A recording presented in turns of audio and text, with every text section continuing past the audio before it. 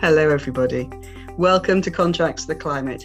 I'm here today with three amazing guests: Tabitha Gould, Construction and Engineering Solicitor at Burgess Salmon; Owen Collins, Senior Associate at Matheson's Energy Infrastructure Group; and Isabel Annan, Energy and Environmental Solicitor in Burgess Salmon's Projects Group. And today, the four of us are going to be talking about Aisha's Clause. Aisha's Clause is a clause which obliges stakeholders in renewable energy technology supply chains to lower their carbon emissions, minimize their environmental impact, and this is the really, really juicy and interesting bit, I think, do all of that while they are safeguarding against modern slavery.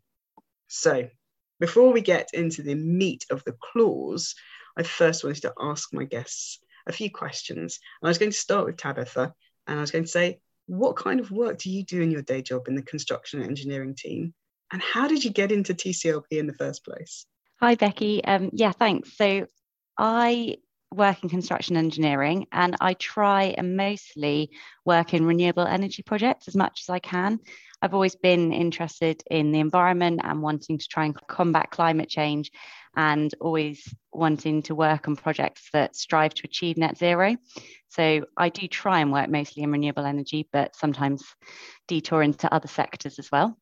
I became interested in TCLP during the first lockdown, actually. I started going to lots of great webinars on net zero and different webinars about combating climate change. And I heard about TCLP. So I joined one of their sessions, and it was just so great to join an online community of like-minded people who wanted to do something to combat climate change and to really try and solve the climate crisis. And whilst we were all sat at home behind our computer screens, it was really nice to feel that I was connected to those people and I could join this network. And it felt that I was doing a little bit in my own very small way to try and help the fight against climate change. And what about you, Owen? What do you do in your day job? And is your story any different about how you got involved in TCLP? Thanks, Becky. So I'm probably coming at it from a little bit of a different background to Tabby. I would describe myself as an energy lawyer, first and foremost. It's really all that I do. And in particular, I specialize in advising on renewable energy projects. And I've done that for the last 5 or 6 years. So things like financing, development, and construction of renewable energy projects like wind farms and solar farms. So TCLP felt for me like a very natural fit. And it's an area that I work in, day out. In terms of how I actually got involved in TCLP, then I am an Irish lawyer practicing in Dublin, and TCLP is relatively new to the Irish market. I first became aware of TCLP around March or April 2021, when I was invited to the second meeting of the TCLP Finance Working Group in the Irish market. Following on from that meeting, I signed up for various TCLP energy-related workshops. And given my area of practice, that's how I met Isabel and Tabby and got the opportunity to work on Aisha's Clause. Amazing. And Isabel, what's your backstory? So like Owen, I also specialise in renewable energy projects, but I also do a fair bit of environmental law as well for a range of different clients, not just in the energy sector. Before law, I actually started a community energy project at my university called Solar SOAS. So that's how I got into renewable energy as an interest, and also how I became a lawyer. And then I found out about TCLP when I was invited to join one of the first drafting sessions during my training contract. And then I signed up for facilitator training to help the firm that I trained at originally integrate the TCLP model clauses that had been published at that point into their precedents. So I was involved during my training contract, and when I joined Burgess Salmon on qualification, I joined the TCLP team there and signed up to this energy clause drafting session where I met Owen and worked on Aisha's Clause with Tabby and Owen. Fantastic. Thank you so much. And thank you all of you for all of your generous time that you've donated to the project. I would like to move on to renewable energy in a bit more detail now. Obviously, we know that renewable energy represents a great alternative to fossil fuels in terms of helping us reduce our greenhouse gases, but meeting the energy needs of the world as it is. So what's the catch? Why is the picture a little bit more complicated than that? I guess when we thought about it, at the end of the day, renewable energy projects are really just construction projects. They are built infrastructure. They're built by people, their components are sourced by people, and they involve necessarily various raw materials. So in respect of any of those items, from mining of components to actual construction of the renewable energy project, there are various issues which can arise. And the issues that give companies that are involved in these projects real cause for concern are things like modern slavery being used in the supply chain, or, for example, high greenhouse gas emissions or other environmental issues in respect of the renewable energy project. And modern slavery should really go without saying in terms of why it's an issue. And in terms of greenhouse gas emissions and environmental issues, clearly these effectively run completely contrary to the whole purpose of the renewable energy project. And that's the problem there. So really what you're saying is that a fantastic solar farm ultimately is just a construction project, and we need to hold it to the same high standards that we would hold any other construction project, and not just say, because it's green, that's fine. Tell me more about the human rights issues, though, because that's really interesting and obviously slightly worrying. Yeah, so like Owen says, there are more environmentally friendly ways of building the same thing that you could do in a less environmentally friendly way. And there are issues in supply chains in various industries involving modern slavery. In particular, there have been reports of forced labor in the manufacturing of renewable energy generation assets, such as solar panels. And so something that developers might want to really weed out of their supply chains when they're looking at renewable energy projects is making sure that modern slavery is not in the manufacturing of those assets in the same way that other sectors, including fashion, are also tackling the issue of modern slavery around the world. And I think also we just want to make sure that we do want to increase the use of renewable energy. We are all fighting towards climate change, but this shouldn't come at the cost of people and modern slavery or the environment. And I think just honing back in on what Owen was saying as well, we know that renewable energy is great and that's what we're striving towards, and we want to stop our reliance on fossil fuels. But building these assets to give us that renewable energy and work towards net zero shouldn't come at the cost of more raw materials being taken away from this planet, or more environmental harm being done to this planet, or modern slavery being used. And so that's it. It's really a very basic point that we're just trying to get across to supply chains.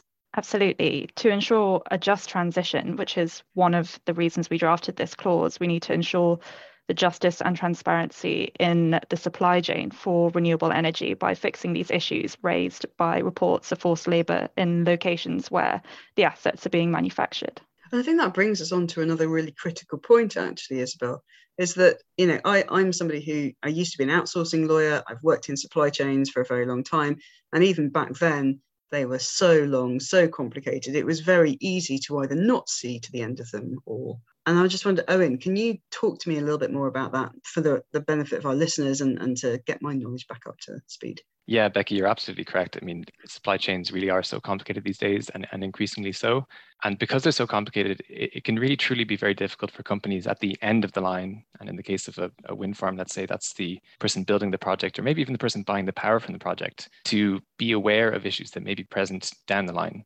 So for example, maybe modern slavery being used in the mining of a component that is used in the manufacturing of a PV panel. And unless those end users are aware of the issues, they really can't do much to resolve them. There's a lot of focus in this area in the last few years, and it is something that these companies are increasingly focused on doing.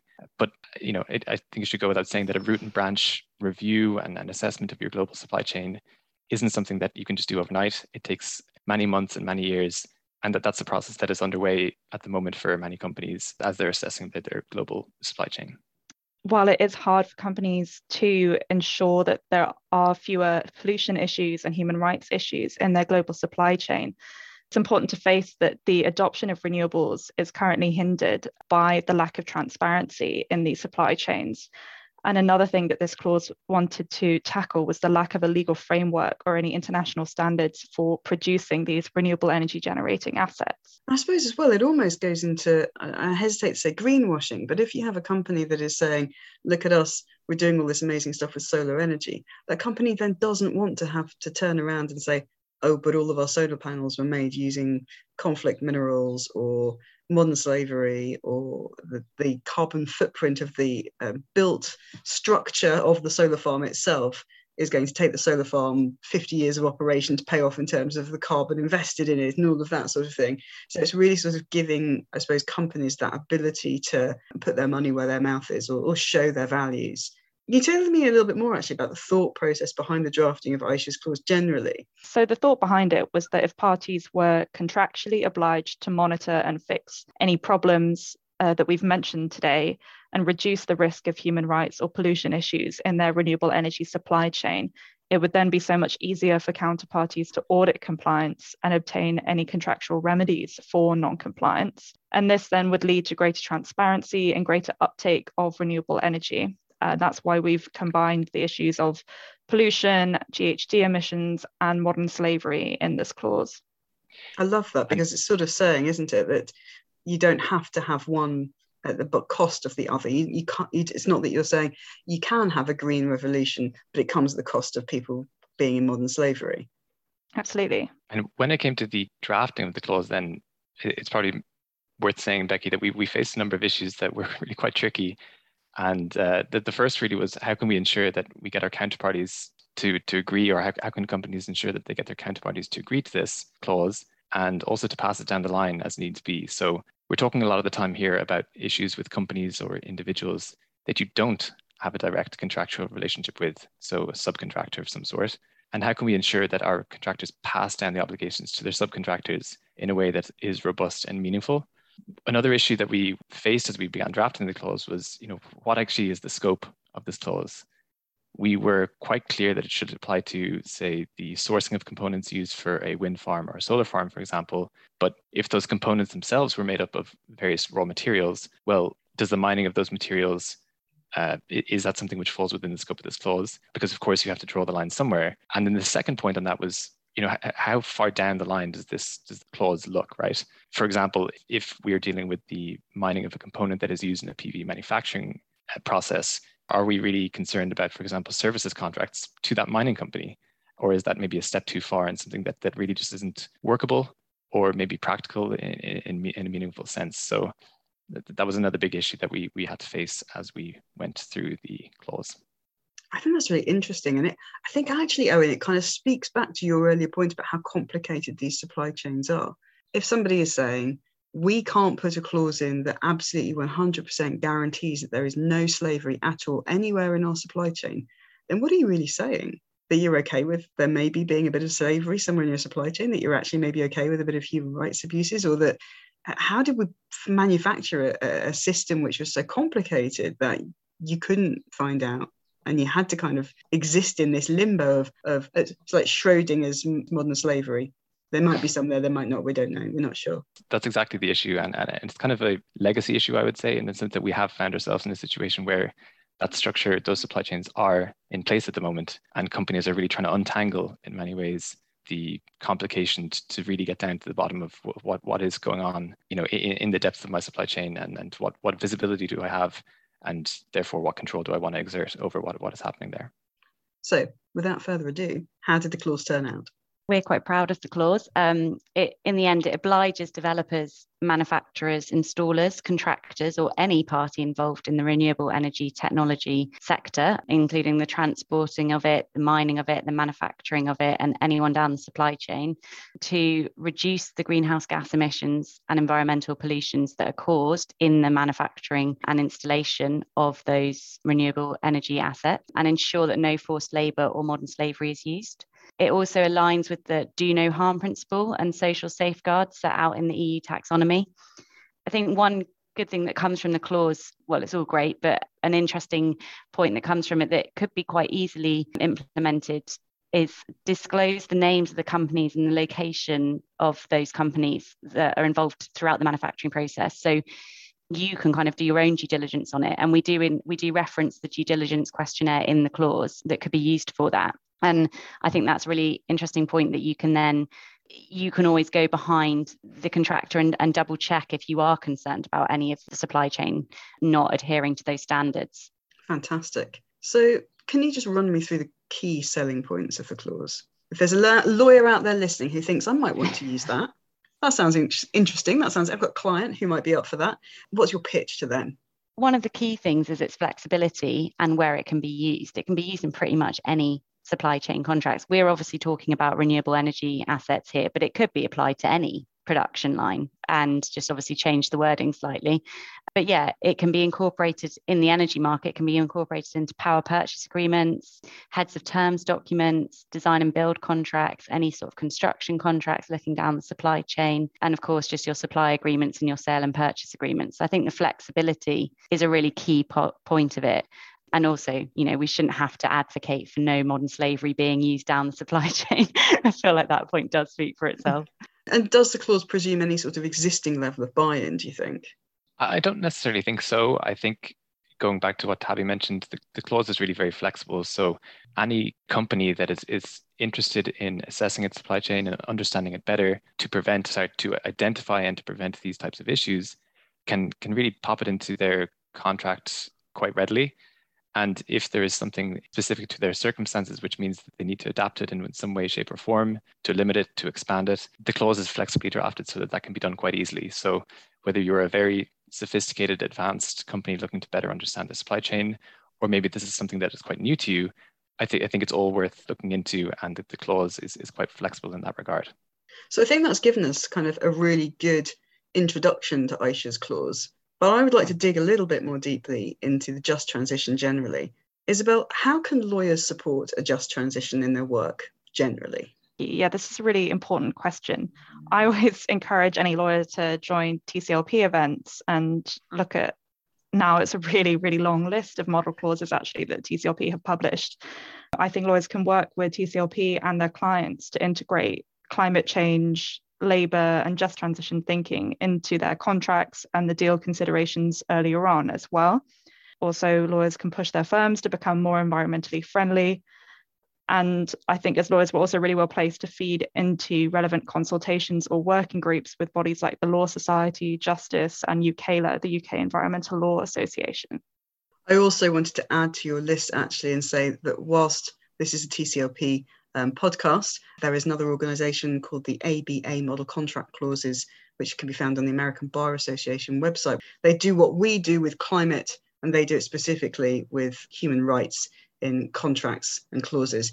So for anybody else out there who is also interested in these issues, they may be another fantastic source of clauses and ideas for you to look at. But I'm going to pivot back to climate now and say, what are you all planning to do next for the climate? I think I'll continue learning about the key issues affecting the just transition, energy law and environmental law, and working with my firm and its clients to integrate TCLP modern clauses into contracts. I'm also going to continue working on my community energy project and encouraging others to join their local community energy group. Something I've been doing since my training contract is volunteering for a group called the Legal Response Initiative. They're a non-profit who volunteer and provide free legal advice for small island nations and developing nations at the UNFCCC negotiations. So at these climate conferences, often the nations who are most vulnerable to the effects of climate change are those with the least legal resource to represent their views at these climate negotiations. So what the LRI does is really important in providing that legal support on any queries and also being there at the conferences to support on the ground. So I'd like to continue volunteering for them. Amazing. And from my perspective then, the main thing I think that I can do and will continue to do is to support my clients from a legal perspective in achieving the renewable energy just transition. I'm really very, very lucky to be involved in some innovative projects in the Irish market, things like corporate biomethane offtake agreements, corporate power purchase agreements, 24/7 electricity matching agreements, things that are really pushing the boundaries and will make, I think, quite a tangible and big difference to the just transition and the renewable energy transition. So my role, as I see it, is to support our clients on that journey. Fantastic. And Tabby? I think for me, one of the key things that I've learned since being involved with TCLP and just being more generally involved in initiatives like TCLP is how important education is to making sure that everybody is aware of how critical this issue is, that we don't have much time. We do need to sort this out now. So I've been helping to provide internal training sessions at my firm about what net zero really means to us as lawyers and also our clients, and that people really need to start thinking about this now and put these clauses into their contracts. I'm also involved in helping create a new network, which is being set up by the Legal Sustainability Alliance, the LSA, and it's looking at new lawyers or those new to the profession, recent qualifiers or trainees or people just coming back to the profession or anything really, to build a network where we can kind of speak to each other, engage with each other, talk about these issues, discuss how we're addressing them in each of our firms, what more we can do as a society of lawyers to try and tackle climate change and really bring it to the forefront of our clients' attentions.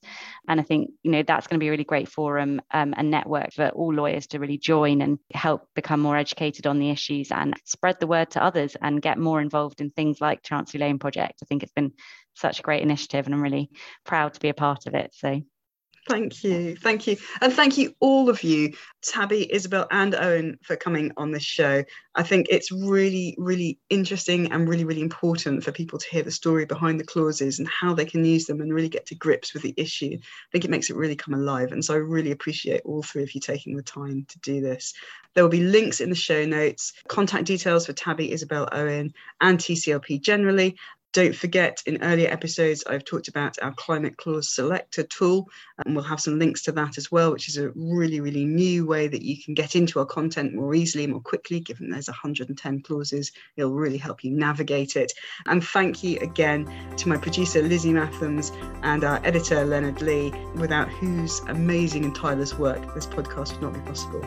We'll see you all next time. I've been Becky Annison, and it's been fantastic talking to you. Thank you for listening.